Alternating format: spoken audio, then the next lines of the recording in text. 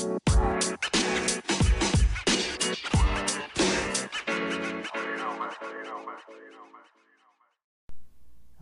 right. Welcome back to the podcast. Back to hempication. I wanted to get on this topic of, well, I didn't write a title. I guess kind of talking about ancient religions, how they kind of evolved into more modern day religions, and kind of like the aspect of like how control has kind of developed more in modern religions. Um, I don't know how much I'll get into like cults like on the other extreme, having like really controlling aspects to them. But yeah, so I've been back to studying a bit about Norse paganism, and heathenry, and Christianity, kind of like the combination of things. A lot of this came up for me over the past few days. You know, one of my friends was, you know, picking my brain. We're kind of like talking about the Quran and about Islam a little bit. He's not Muslim, but he recently finished reading the Quran, and he remembered that I had read it. But I mean, I read it so long ago that I didn't have like a lot of detailed comments, just things that I remembered from like, this is well over 10 years ago now, probably close to 20 years ago that I read the Quran. So it's like, and it's not like I read it again. And unless I'm studying something specific about Islam, I usually, or like Muslim culture, I don't, or subcultures, I usually don't go back into the Quran too much, but I know it's there. I try not to be too turned off by different books. I kind of understand as a whole that religion, when they're writing, there's usually an agenda in mind. Usually the agenda is, this is the best way to live. Let's look at how things are supposed to be done according to this way of living, and why we aren't promoting some other way of living. Like, what is the downfall of that versus the benefit of this? I'm not talking about Islam specifically, but I feel like most religious texts that I've come across or heard about, they're usually not like, oh yeah, go be like any religion, but we're just writing this book, it's here if you want it, but go ahead and do anything else you want. Usually, I feel like things get written to preserve the information and to have some kind of clarity for people to like organize around an idea, usually, right? Like, I mean, there are religions that exist and different cultures and beliefs that exist with like oral histories and traditions, and a lot of times too, even just because something's written, it doesn't really make it better. I don't want to judge it from my Western perspective and be like, oh, like this is a better form of like, getting your point across than, ancient, oral storytelling traditions and things like that. Like, not every culture has like writing, and that's fine, but it's hard to come across material if there's no writing about it. You have to actually talk to the people, right? So that's one thing. And then another thing is, when somebody's writing something, like there is kind of like, sometimes there's flexibility. What I've noticed, there's like this flexibility of like, like take the Christian English Bible, for example. Like, there's so many different versions and editions of whatever type of Bible a person has a preference for. Some people care for accuracy, some people care for being able to explain like explain the concepts of the stories and not maybe the details. Some people want it directly translated from the originals, the very early originals versus like the originals that are kind of like some newer manuscripts were maybe found, some extra scrolls were found later on or something like, you know, in some groups, you know, like I think especially about like Islam and Judaism, you know, they have, you know, original texts in, you know, biblical Hebrew for Jews, and for Muslims it's in Arabic. You know, the actual written original usually will stay, well, at least in tradition, will stay side by side with the English or with whatever language translation. They try to keep it so it's like this is side by side, so we can't say you're like twisting all this. But there's still, not everybody's on the same page even with that, you know, happening, as like, you know, I guess to, you know, conserve some form of accuracy or tradition, so it doesn't get changed over time to something else. It's like this is originally the first way it was written.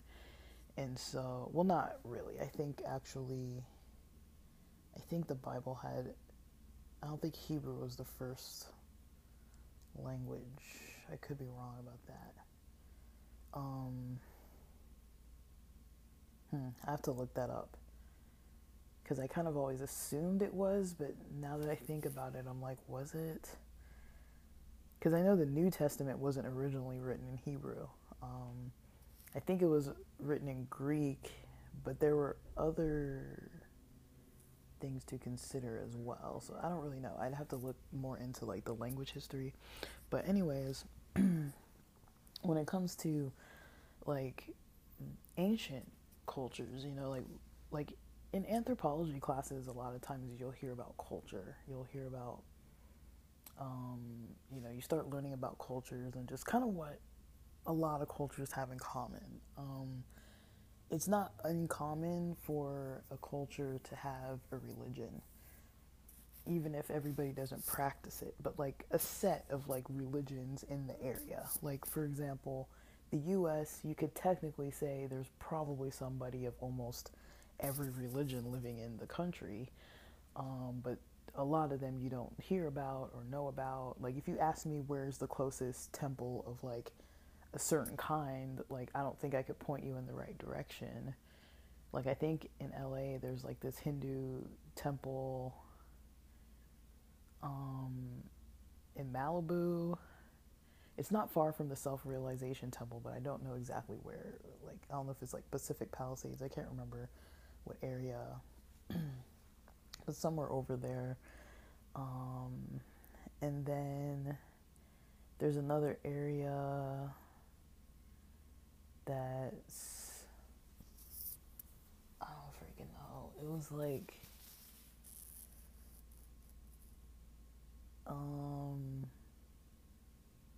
yeah, I don't know. Like, I think in Linda Vista, there's a lot of, I don't know if they're Thai temples. You know, there's quite a few that I've kind of run into kind of around. And then, you know, like, I mean, I couldn't point you to a mosque in San Diego. Like, I don't think I know where one is off the top of my head.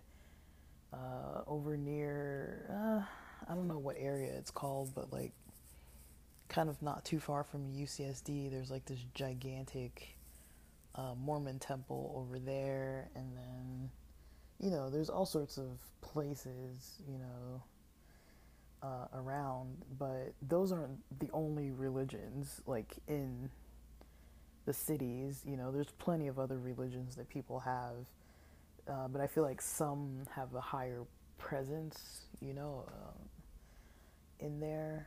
I couldn't tell you where a pagan place of worship is because I don't know.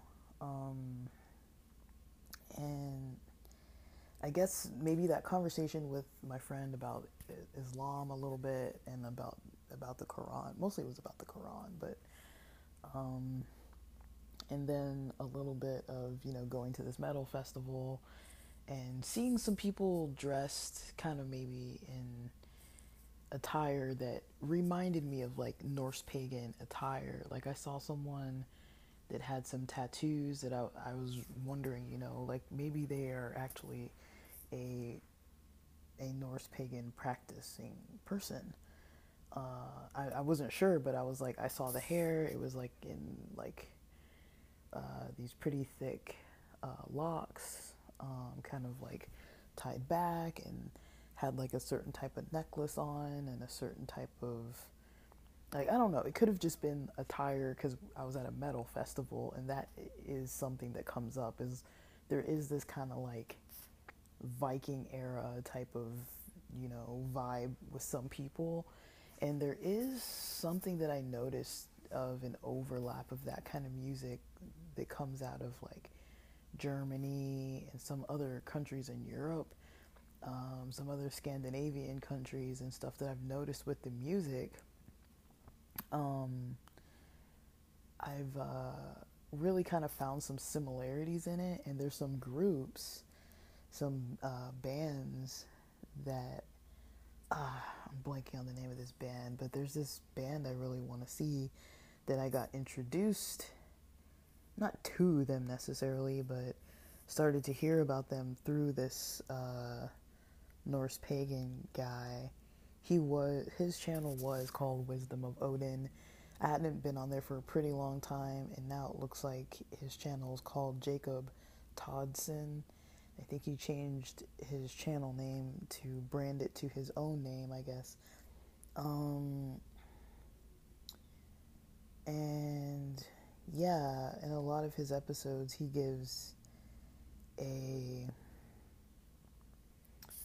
gives a he has a song at the beginning where he's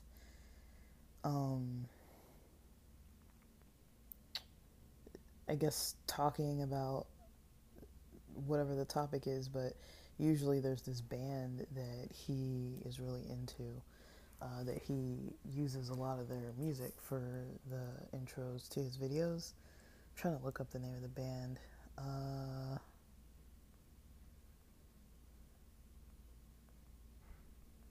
Let me see. Heilung? I think that's it. I don't know if that's how you say it. Heilung? Heilung. Heilung. I don't really know how to say it, but I think that's the name of the band or group. It's a modern pagan folk band.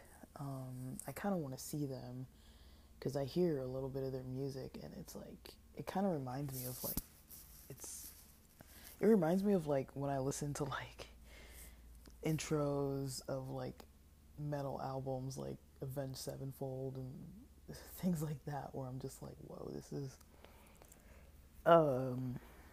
pretty, deep, like pretty intense sounding music. But that kind of music, when I was at the festival, I started thinking about it when I saw that guy and the people he was with. They all kind of had, like, I think he was with one other person that kind of looked like they kind of had a theme going on with their attire, and their hairstyles and things. And sometimes, people just have like a form of a costume on. Sometimes it actually is a form of regalia that they're wearing. Sometimes they actually, like, I'm talking about when people go to concerts, especially like metal concerts where there's metal and stuff like that, like in rock music, people dress a certain way according to the genre or sub genre, whatever you want to call it. And you kind of see people's clothing styles, and you're like, okay, this person's into rockabilly. Okay, this person's into like 80s punk. Okay, this person's into like new metal. This person's into like whatever. Like, there's all these different ways that people can dress that makes them look like they're into a certain type of thing. And sometimes it's a little hard when there's overlap with stuff. It's like what are they, like, are they representing their actual culture? Like, I guess this isn't the same topic, but this kind of comes up with like indigenous North American groups where, people have I don't know what you call it, but there's like a type of regalia where there's like a feather headdress and like maybe like a breastplate and all these types of like attire that people in the past at EDM festivals have worn that type of attire. And then at a certain point, people started calling it out and being like, it's like a form of cultural appropriation, and it's really not okay to be like wearing other people's, traditional cultural garb, without being a part of that culture. Um, And so I think in my times going to EDM festivals, I've only seen two people, and they looked like they knew each other because they were walking around together and they were wearing like these big headdresses and stuff. They didn't outwardly look to be like any type of indigenous, like North American group, but I don't know their heritage. I don't know these people. They could have just looked like how they look, and totally been like whatever culture it is. And that's between them and their own situation and their own, I try not to be like, I feel like when people do stuff like that, they're not intentionally trying to be like doing something. They're not like, I'm going to put on this and like make fun of this culture of people and wear this. It's not like they're like, okay, I made up a play and I'm wearing blackface or something. Like, it's not like that. Like, it's not like outwardly like racist or something, but also not um it's also not too um like, it's easy to offend, and it's, I think it's kind of hard for people of different cultures to understand, because it's one thing to wear it and feel like, oh, like somebody looks beautiful wearing this attire, it looks nice, like there's this African American lady on YouTube who does videos on of her experience living in Japan, and sometimes she takes photo shoots in certain areas in the city, it looks like, and she'll be wearing a kimono or like something like that. And people stop and they say, "Oh, she looks beautiful," and they kind of say like, "Oh, you look nice." You'll see a lot of elderly people stopping to talk to her and like, "Oh, you look really good." But she's not walking around like making like a weird fake accent and like making fun of Japanese culture. It would be different if it's like somebody's dressing like a culture and then they're like at the same time like making fun of it and like doing all kinds of like weird little things to make it seem like a joke or something. It's kind of a really sensitive line, I think, for a lot of different cultures. um like if I saw someone who didn't look like they were African or who didn't look like they were black and they were just like wearing like an afro and like some kind of different African colors and some beads and maybe like, I don't know, they wouldn't have to have a daishiki, but maybe a daishiki or some kind of like traditional looking like kente kind of looking cloth and stuff like that, and then like walking around like faking an accent and like kind of like doing little mannerisms like to make a joke or something, I'd be like, what is this person doing? You know what I mean?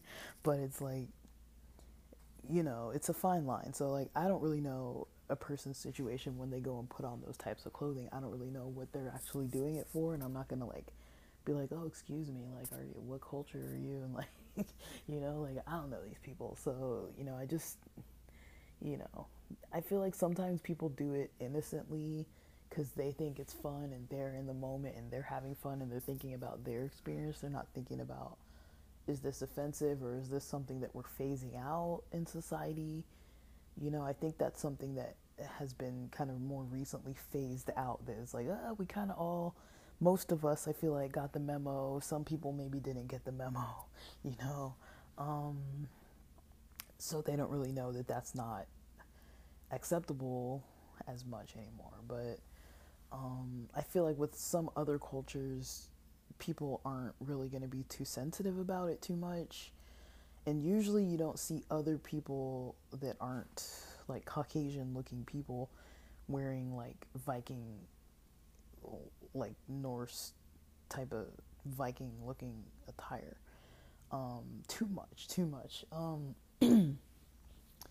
mean, when Halloween comes around, you see all kinds of things, but I'm just saying on a day to day, there aren't really that many places, at least that I know of, where people would be wearing those types of things. I mean, maybe in Europe, they might have events in Europe that might be different. And I know that in Europe, I did hear a person who actually was of Norse background, and that was their ancient. The religion was part of their ancient heritage and things like that. And there was kind of this debate between, can you like convert to Norse paganism, or is it something that like is part of your actual bloodline heritage, and you're like, I'm claiming this because this is where my people are from, you know.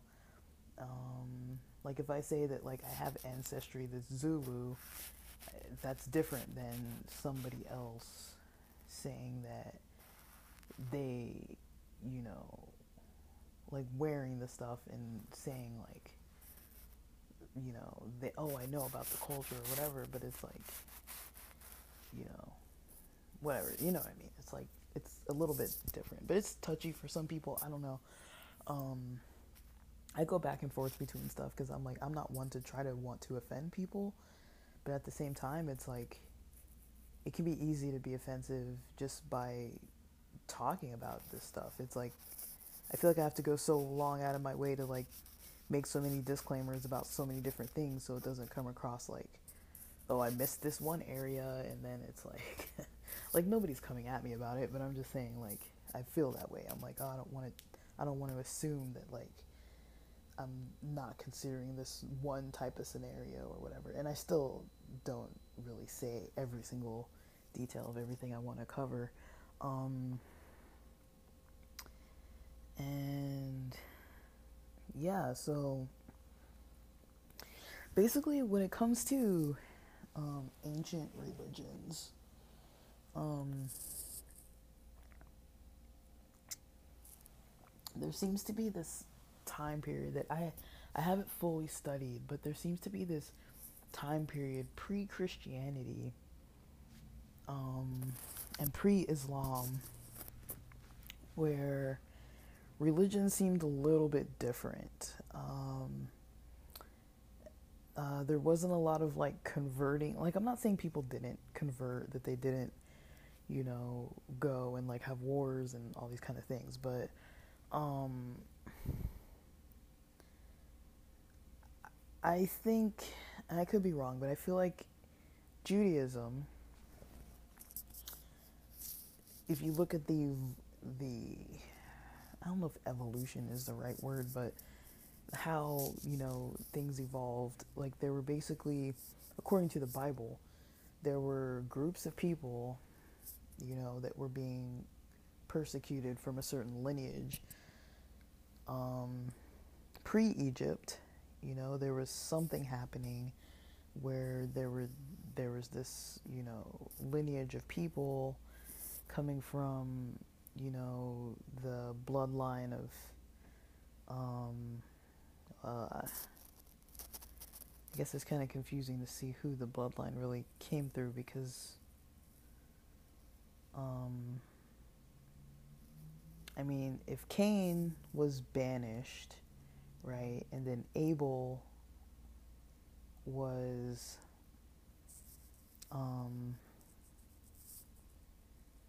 yeah, Cain was banished, and then Abel was killed by Cain. Those are the only actual children of Eve that were mentioned in the Bible, right? I mean, you know, scholars are always saying like, oh, there were more, there were more. And I mean, it makes logical sense. There had to be more. Adam and Eve couldn't have just like done it all themselves, populated the world like completely all by themselves. Like there had to be something going on there. that was more than just, you know, um, Cain and Abel. It wasn't like, okay, there was Adam, then there was Eve, then there was Cain and Abel, and then that's the end of, you know, the human existence. Like, that's not really how it goes.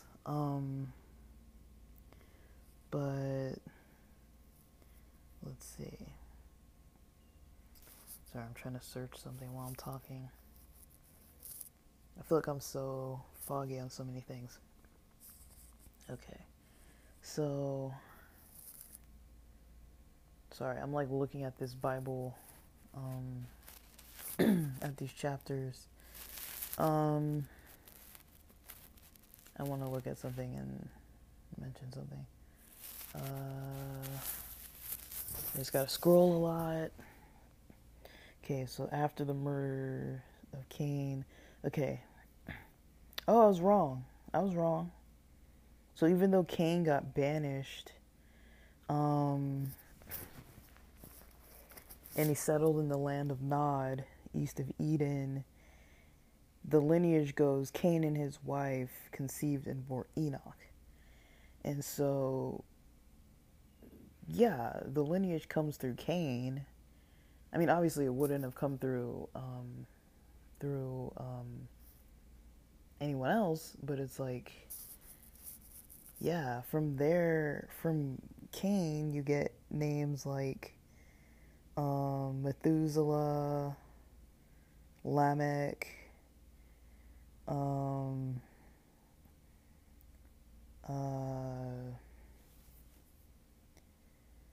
and then it says Adam's descendants to Noah and his sons. And so kind of that lineage from Seth, all the way down to pretty much, Noah, that had Shem, Ham, and Japheth, I don't know how to pronounce the names, as his sons. But yeah, like, when you look at that lineage, like, what I'm trying to say is look at that time period in modern day Judaism, right? Modern day Judaism is a lot more organized, right? It's not just people out, in the desert that are like, oh, we're part of this lineage from Cain and on. And, yeah, that's not really how it goes. It's not like, oh, we're part of this lineage from Cain and on. And, like, back then in the Bible, other than sacrificing and praying and things like that, I feel like you don't see much about Jewish culture, about how to live, about how they were living. You don't really see too much about that. You see that there are, I guess Cain worked the land, apparently, it seems like, because that's why he brought first fruits. I guess Abel worked with animals. I don't know, they would have learned this through either God or Adam or Eve. I don't really know that part of the information. I don't know what Noah did for a living, but apparently he and his family were a different type of person. They were living in a way that was connected to God. I mean, back then they couldn't even have said the God of Abraham, Isaac, and Jacob or whatever, or Moses or none of these. This is pre-Moses, pre-everybody, like the Ten Commandments were written like after the Exodus from Egypt. So that's not even in Genesis, because we still have to get all the way through Genesis to get through the story of Joseph. And then you know, at that time, you know, the Hebrews were slaves in Egypt. And so you don't really get to see a lot of the early religion. You just hear stuff about, you know, sacrifices. There's the part about Noah building the ark. But other than like the sacrifices and, you know, these kind of miraculous things that you see and hear, and just kind of like the lineages of the people and kind of the stories that happened within those lineages, like the main story that kind of happened during, you know, whoever's life, you know, during Enoch's life, during Lamech's life, during Noah's life, or whatever. You kind of hear these little stories about these important figures, but you don't really know everything. You just kind of know like a story, or like a big story, or like a smaller story. Um, and some characters pop up over and over, and other ones don't. And it kind of follows this like history of a lineage of people. So if you look at things from the book of Genesis, for the most part, up until Joseph, um, and Joseph living out with his brothers and his father, and, you know, all out in the desert, you know, when, you know, after Jacob becomes like Israel, and, you know, Israel has all those sons, Benjamin being the last son after Joseph. But when Joseph, yeah, basically Benjamin being the last son after Joseph, and getting sold into slavery by his brothers, and, um, you know, having all these kind of like dreams with the, having all these dreams, and the code that his father gave him, and all these different things. Like, you don't really see a lot of like traditional modern Judaism. Like, they don't talk about tefillin, they don't talk about, you know, like davening or different like prayers. They don't talk about reading of Torah portions. Like, there was no Torah portions yet. Like, there was no written religion yet. This is like the ancient phase of this religion, pre, like, I don't know if there was anything written back then, but it was like technically, I guess, pre Bible. Because the Bible doesn't happen till after, well, after Moses gets the Ten Commandments. By the time Jesus is on the earth, you know, way back, way later on, um, by the time Jesus is on the earth, there's already a written Torah, um, to study. Um, but there was still a lot of oral tradition as well. And the Ten Commandments were written, uh, I guess, you know, they were written, on stone, first by God, then by Moses.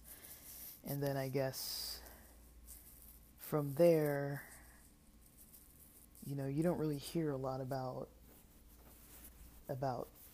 anything. But it seems like Joseph knew how to read and write, um, which I don't know if I heard that from like a story, or if that actual is biblical, that Joseph knew how to read and write. But I feel like he did, because he impressed, you know, the higher ups in Egypt, and he got a position in government, um, and was like favored among the young men, you know, in the kingdom or palace, or, you know, in society, that were kind of like considered like, you know, smart, you know. Um, and so, yeah, like I don't know how long, you know, the span of time is with the Hebrews in Egypt, but it goes all the way till Moses frees them. And that's like a long time after. And so they had been slaves in Egypt for a really long time, and then, you know, Moses, during Moses' time, and Moses, you know, lived to be what, like like 120 years old or something. Like Moses was old. Like I don't know at this time, like, but I think they say that his life was broken up into four different segments, three different segments of 40 years each that were like major periods of time. Because remember, they wandered in the desert for like 40 years. And so he was like 40, I guess, when he led, I think, I could be wrong on this, but I think he was about 40 when he led them out of Egypt. They wandered for 40 years. Now that wouldn't line up because he died before they entered the promised land. Um, so he would have died at 120. So then that means that, yeah. So they wandered from when he was 80 to 120 years old. That sounds excessive. I don't know. So he would have released them earlier, like gotten them released earlier. I don't really know. I can't do math right now. But anyways, um, I don't really know. I'm just trying to think about how we get some of the modern religions, because when you look back, even because the reason why for me it is easier to start in American Western society, it's kind of easier to start with looking at Judaism because Christianity is considered one of the major religions as well as Islam, and so between the three of those religions, Judaism was the first one. But I feel like people weren't really converting. Like Jews, they're I guess they weren't really like on a mission to like convert people to Judaism. Like you were born into it and you were Jewish, and that's just how it went. Um yeah, it's not that there weren't any people that never converted, but it's not like Christianity or Islam, how like they were kind of on a mission to do that and convert people. Like I don't really know about, in history if there was a lot of like Judaism of people in Jewish culture trying to convert others. At least in the Bible, I haven't really seen that. I would say maybe I saw it. I mean, yeah, with the New Testament, of course, but that's not like modern day Judaism. That's a whole different thing. And I think the reason why it's so important to also look at paganism is because it kind of gets, once we start getting into Christianity, things start getting a little complicated because there's other cultures just being like thrown in on top of this other culture that stemmed from another culture. So it's like it just gets very interesting. But early Judaism doesn't appear to have a lot of like need for converting people. I mean, other than Noah telling I guess the wicked people of the region, to get in the ark and all that kind of stuff, like, or yeah, or other than like Moses, telling Pharaoh to let, the Hebrew slaves go, to let his people go, those are the only times where I really see anybody early in the Bible trying to be like, you need to listen to what this person says, you know. Um, I mean, there's so many different stories in the Bible, but when you look in the Bible, usually in those early Old Testament days, you don't start seeing the Jews having too much to have to do with too many other cultures until Egypt. Then it's like, okay, now they're enslaved, and so that's a whole different thing. And so they're enslaved for however many generations they're enslaved for, and then they flee for, I guess, a whole generation. They're, in the desert wandering. I don't know if that's literal or figurative, but, they're wandering. I guess the theory is they're wandering to be able to kind of kill off a generation of people that were kind of like raised in slavery and having all these kind of like habits and things, and could basically come into a new nation of people that grew up in the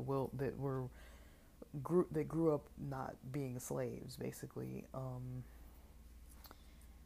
And so once they enter the promised land and Moses isn't allowed to go and he dies, and then from there, there does seem to be a lot of warring, and there's a lot of, wars and battles and things like that. And I don't know if the reason was to convert people. Maybe it was, and I am very rusty, so I don't really know. But basically, oh man, so from the time when Moses gets the commandments through like the majority of Exodus, it's a lot of commandments. Leviticus is a whole lot more of commandments. And then in Numbers and Deuteronomy, you start getting into some more solid stories. But yeah, I don't know if, let me see.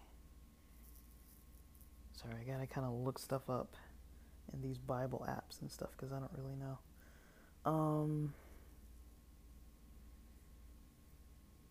So let me see. If I search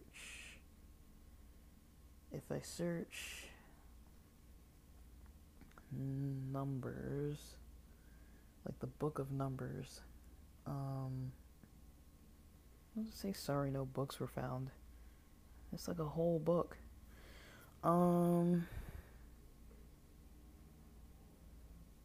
my goodness. They couldn't have made this any more difficult. I mean, can I just look at the Bible? Is it that hard? So okay, if I go to Numbers, the beginning of the book of Numbers,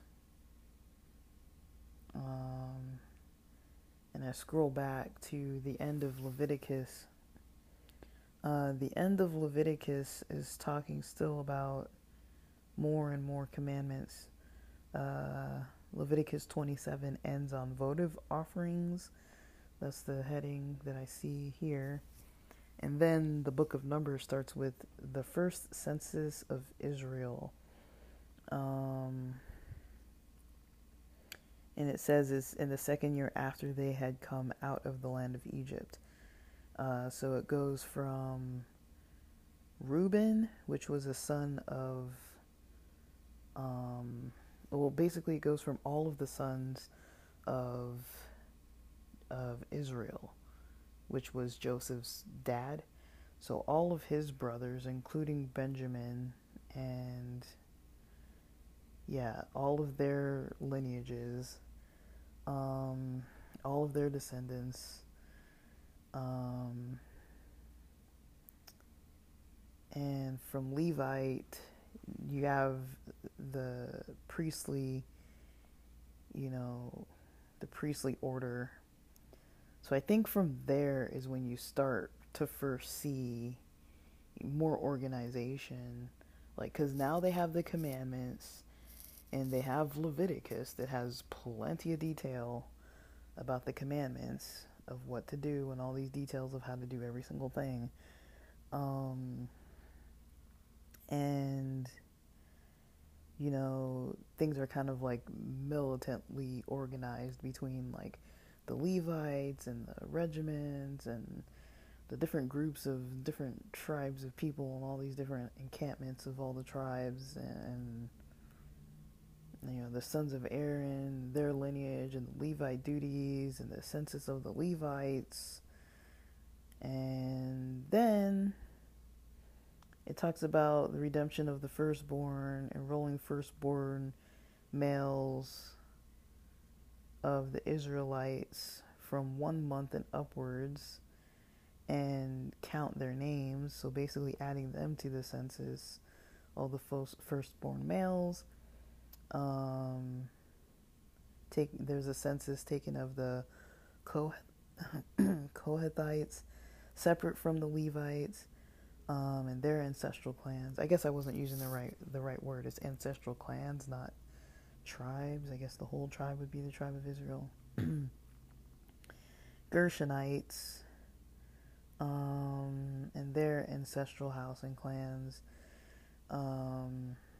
And it's it just goes on and on and on and on. And then it starts talking about unclean persons, confession and restitution, concerning unlawful wife, like different types of commandments, about the Nazarites, about different types of like cultural types of ways of living, I guess,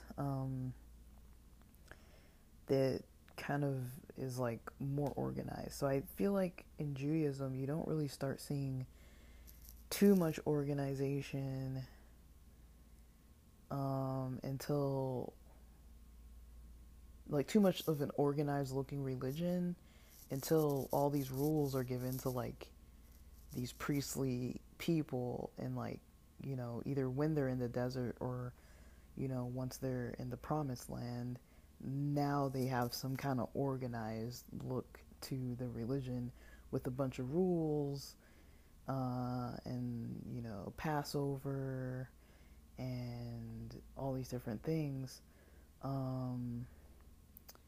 Whereas if you compare before Exodus, you really just have like, you know, groups of people living out in the desert with their families. You know, it doesn't say anything about them going to temple or what. They just seem to know how to do sacrifices and things. And the reason why I mention that is because a lot of ancient religions seem to be that way. A lot of ancient religions, like even the ones that I don't know what they're called, when I look at different cultures, like say, you know, people know that I like to watch documentaries. I like to watch, you know, about ancient.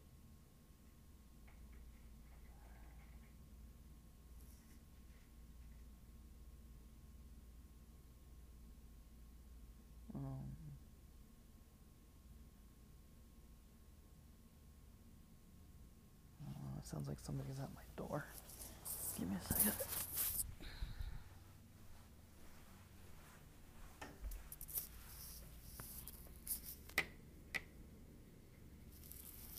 Oh, yeah, it looks like somebody was coming, putting things on the door. This heater's loud, but sorry, I'm gonna turn it on for a little bit before I start melting. So yeah, maybe I'll go in the other room so it's not so loud. Cool thing about this hotel, it has more than one room. So yeah, this one has air too, but it's not like the whole unit. It's just a vent, so I can still hear it, but it's not as loud. So yeah. Right, let me get settled here. You gotta get settled in another place. So basically, when it comes to, you know, what you see in the Old Testament with, you know, the altars and the sacrificing, like you started seeing, I think since the Garden of Eden, you see a sacrifice where, you know, after God finds Adam and Eve hiding from him in the garden after eating from the tree, after the serpent got involved with them and everything, they go and they, you know, make clothes for themselves out of plants, and they realize that they're naked, so they do that, and then, you know, they said that they were hiding from God because they were naked, and God's like, who told you you were naked? It's kind of like they didn't even have that sense of nudity or anything like that. Something changed, you know, a lot, where they started trying to have like these deceiving things. And I don't know. I don't want to get into this right now, but, you know, I think about that story a lot because I'm like, what part was, like, I don't really care, honestly, to, like, debate if sin exists and all these kind of things. I think people naturally know, regardless of what religion you are, you know, if you're harming yourself or others, you're probably not doing the right thing. If you're not harming yourself or others, pretty much everything's up to question at that point, you know. Drums in church, are they really that evil? Is it really that bad if a woman wants to wear a tank top or drink a coffee? You know, like, those types of things to me don't really seem to be as big of a deal as if you're doing right for your own self, your own health, and for others around you, and having healthy relationships, and not like being abusive and gossiping and, you know, stepping on people's toes and lying on people and, you know, doing all kinds of like just wild things. Like, that's completely unnecessary.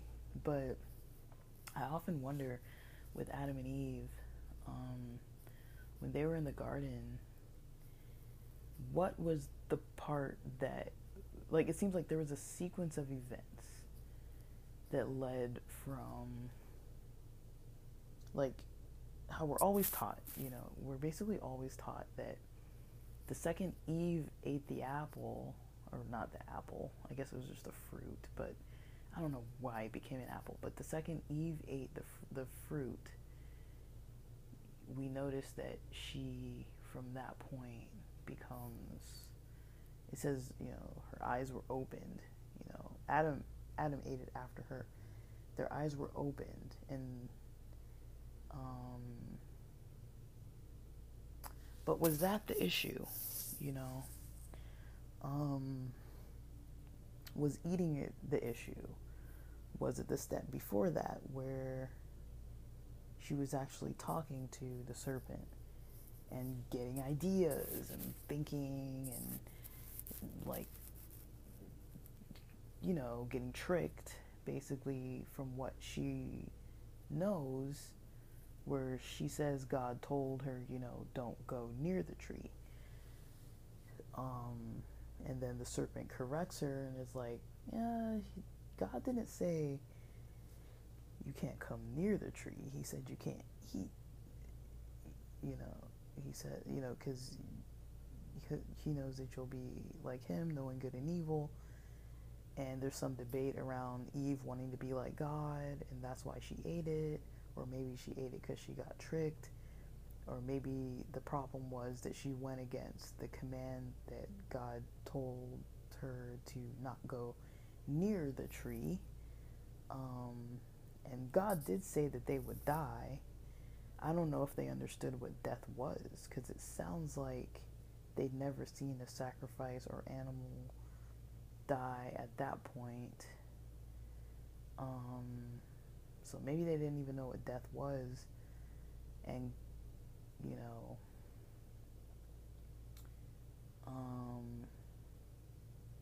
but they seem to be,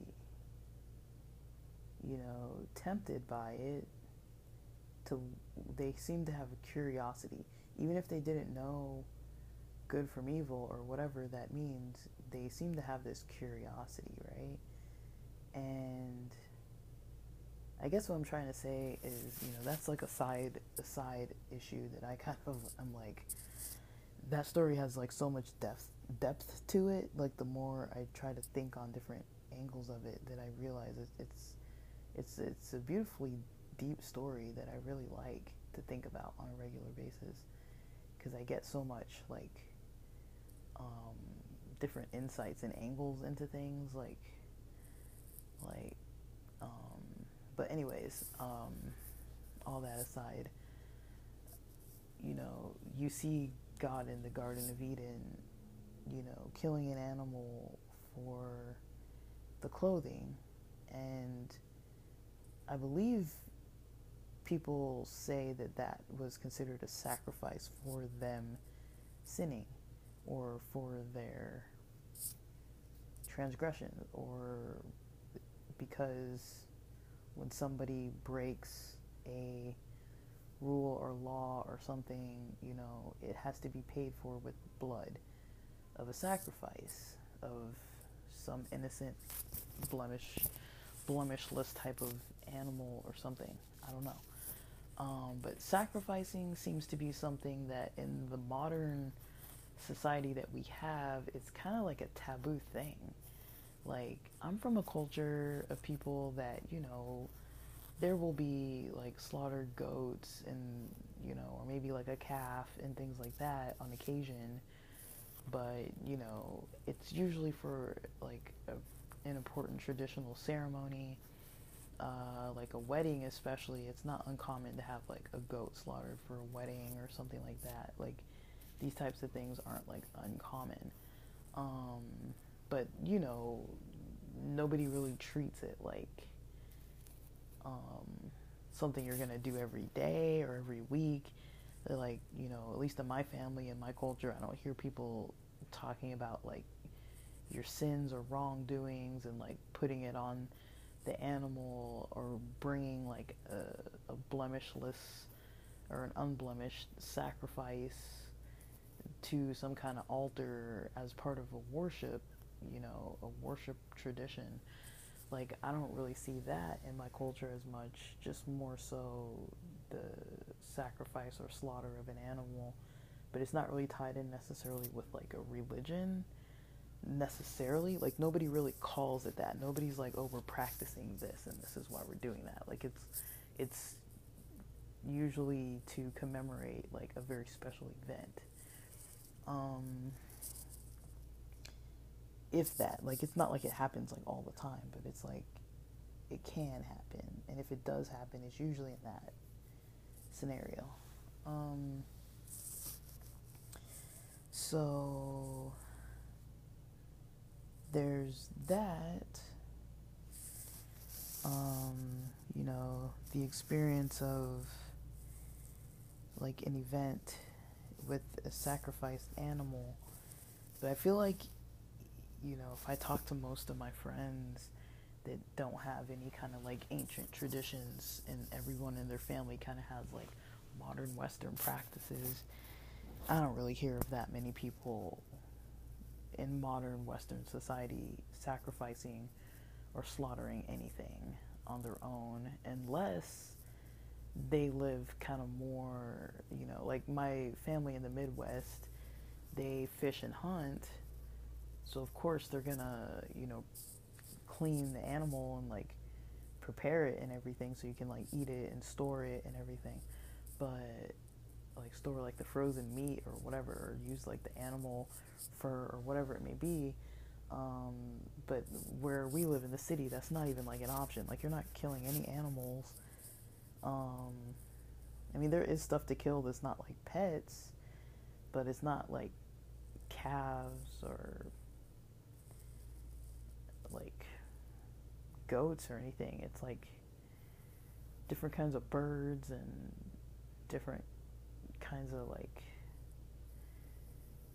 possums and raccoons and skunks and that kind of stuff. Like, like rodents. Like, we don't really have like animals in the city that would be considered like something somebody's gonna use for like some kind of real sacrifice. Like, maybe, I mean, if you're going biblical, maybe pigeons. Like, pigeons are mentioned in the Bible, but I don't know about all these other types of animals. And people aren't usually sacrificing dogs and cats and stuff either, so I don't really know. But we I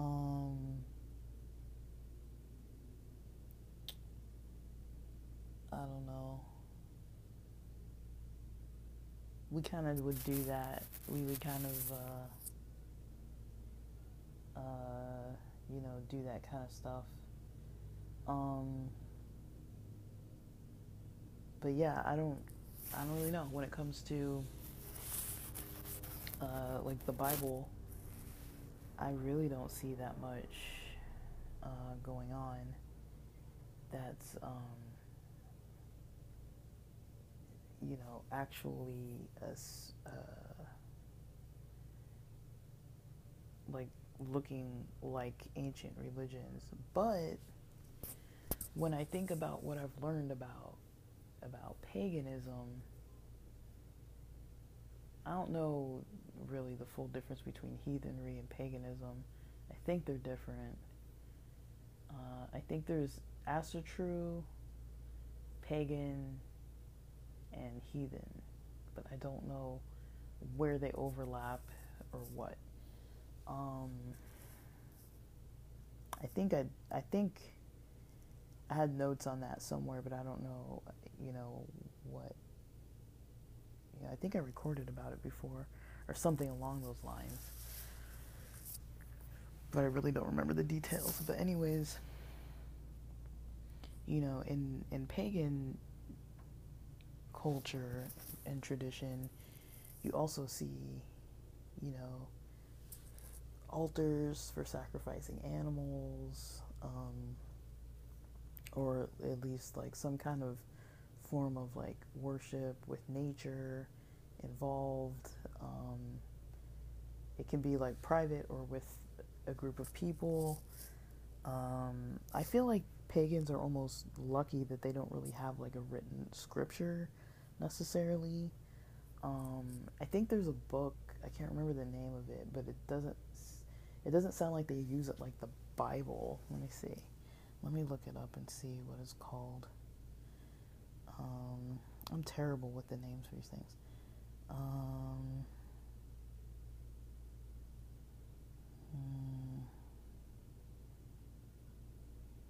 Let me see if I look up pagan Bible name. I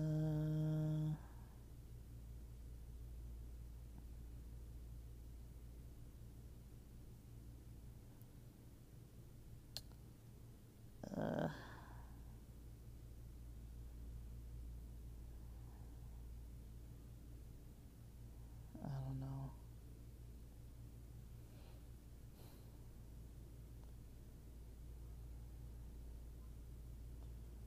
I'm looking up, does paganism use a holy book? Because I think they said that there isn't one, but I don't know. It says the sacred text of paganism is not a holy book, but the natural world itself. Pantheists, polytheists, or animists, or even atheists,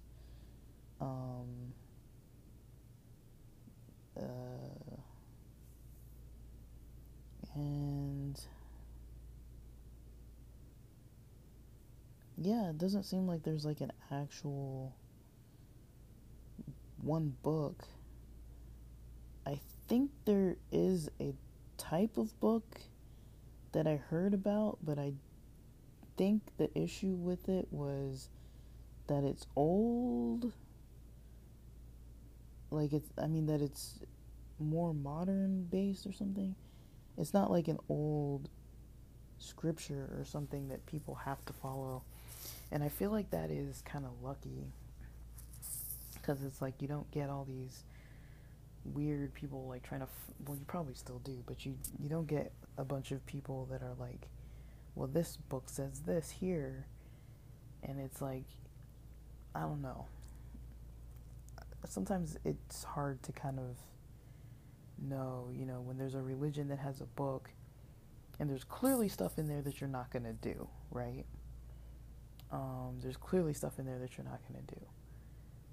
Especially as times change and times go on, you're not going to do a lot of it. Like I just talked about Exodus and Leviticus, and some of Numbers. There's a bunch of stuff in there that, if somebody becomes a Christian, they're not going to look back at Exodus, Leviticus, and Numbers, and start looking at all these commandments and start just trying to do every single thing. Like, it doesn't make any sense. Like, some of it, you would never be able to live like a normal Western person. Like, you'd be like sacrificing all these animals, and you'd have to basically have a herd of animals and be like, or buying like full on animals, or catching them, or trapping them, or whatever.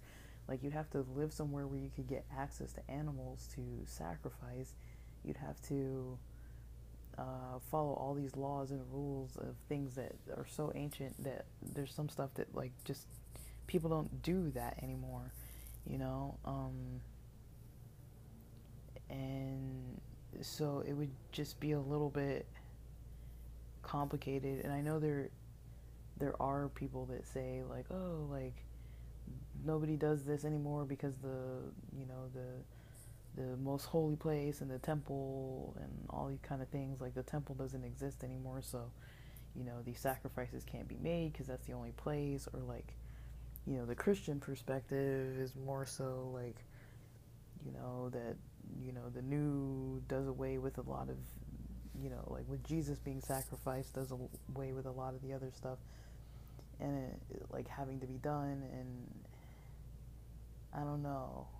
There's just all these ideas that are just so confusing when you start getting like a written text.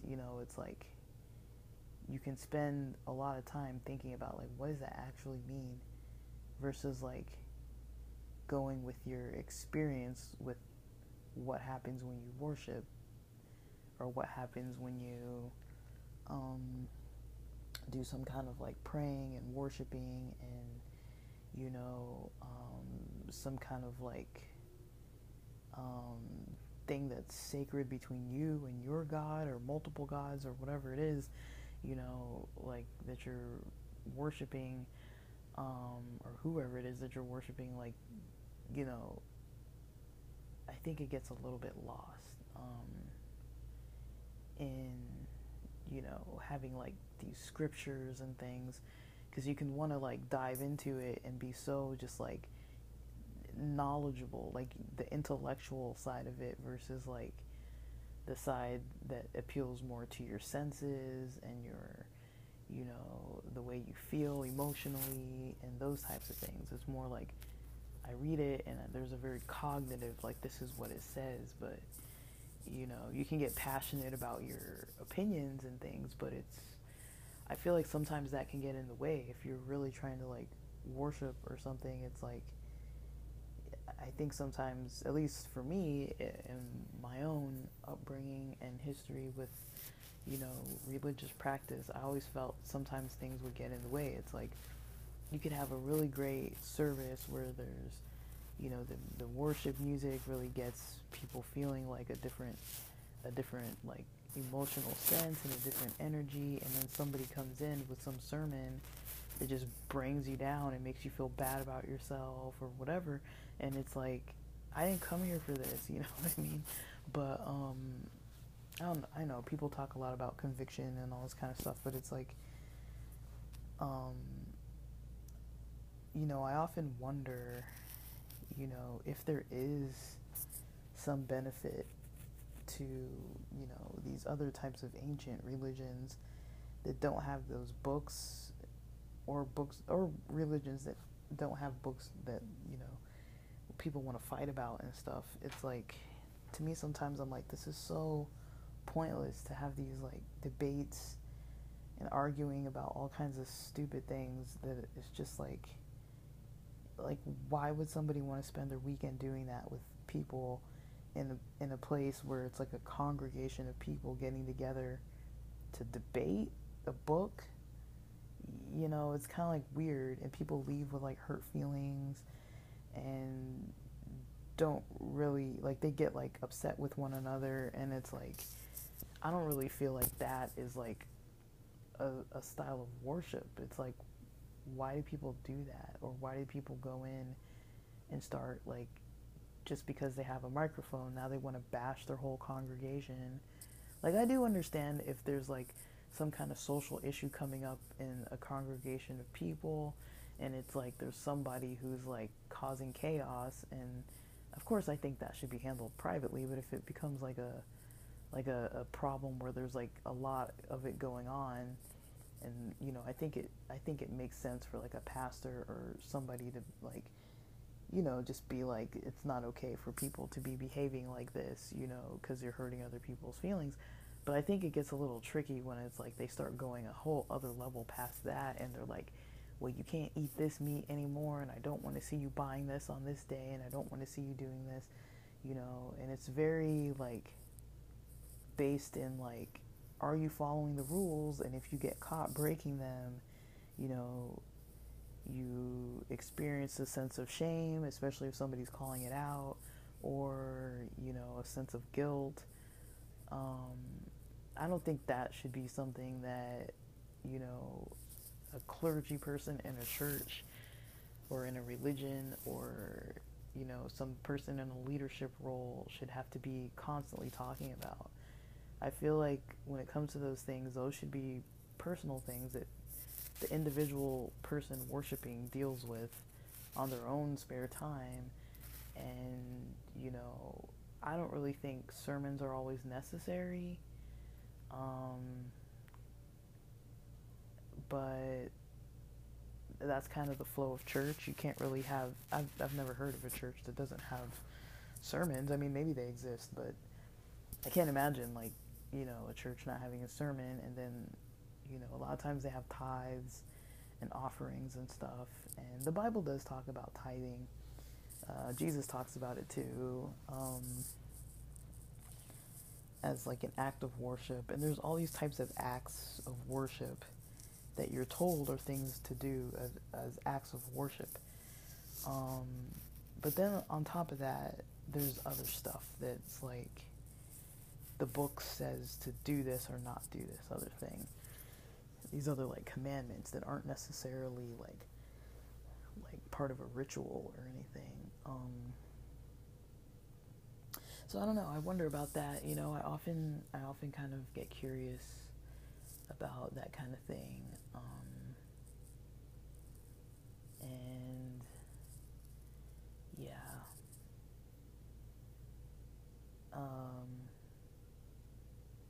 Yeah, I don't have like way too much to say about it anymore, about more of it, but yeah, when it comes to like ancient religions, that is one thing that I kind of was looking at, the crossover, is that it does seem like there's a lot of ancient traditions. Like if you look in like the Arab culture, if you look in Asian Asian cultures, if you look in ancient like African cultures, a lot of cultures in what's now North America, South America,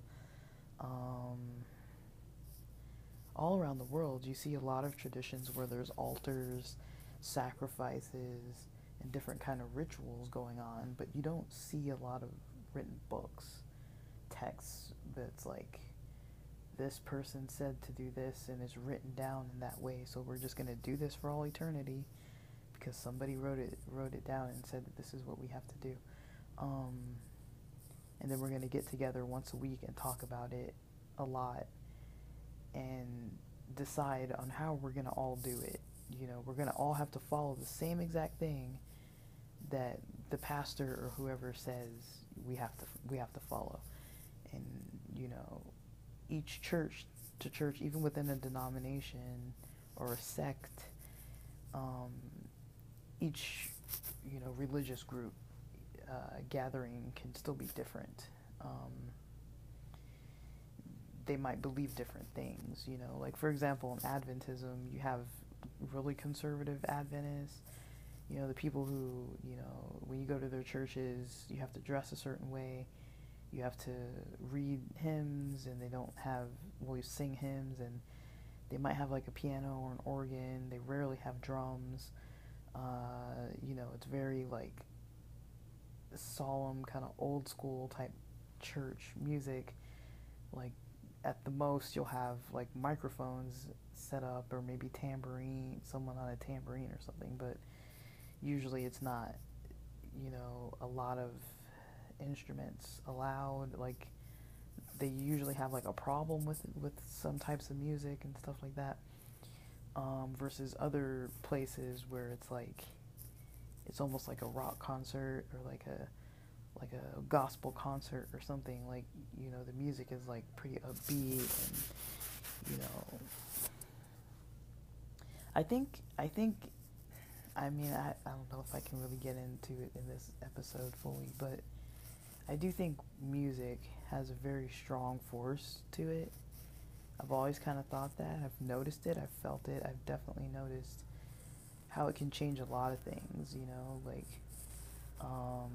like I'll talk about it maybe in another episode, because I don't have a lot of thoughts on it directly right now, and then I'll end this one. But basically, when I was a kid,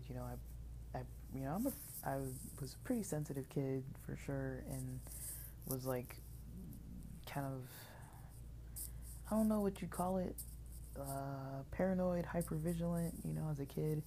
Like, not really like somebody's gonna get me, or like there's monsters under my bed, but just kind of like, I wasn't too sure about what I was sensing sometimes at night. Um, and I never slept well. And, I don't think that ever fully went away, but I think now I'm kind of usually more so at um, like this is just part of my daily journey kind of thing. I don't ignore it, but I don't get like super afraid. Like I would say when I was a kid, I used to get kind of like fearful of like sensing different things. I really don't know how to explain it. That's the best I can explain it. And I knew that like music would help for it to go away. Like I felt really calm when I would listen to music at night. So I would listen to music. I would turn on my little radio. Usually I had like church sermons on or like something like that. But or I had like jazz music. I think in LA it's 88.1, just like the jazz music station, and I would just play jazz music in the background all day. And it was pretty chill, and I liked it, and it was pretty simple to do, and I was enjoying myself. And um, yeah, you know, I would fall asleep more easily then, and um, yeah, like when I'm fully awake, music, sound in general is very powerful. Um, so I know a lot of times it's incorporated in a lot of different religions, uh, and a lot of people, and depending on what they believe in their religion, would probably say that there's certain types of music that's considered more okay than other types of music, but overall, I guess if you get the theme right, you're okay. Um, but also, like, the type of music you're singing, I guess, according to the religion, is supposed to be like, or the denomination or whatever, usually needs to be like on a certain theme. You know, it's kind of taboo to kind of bring in other types of music, and they'll be like, "Whoa, like what is this? Like, this isn't our style of worship music." Um, so I'd say usually there's some kind of music. I don't know what Quakers do, but usually there's some kind of music. There's usually some kind of prayer and some type of speaking um, of some kind.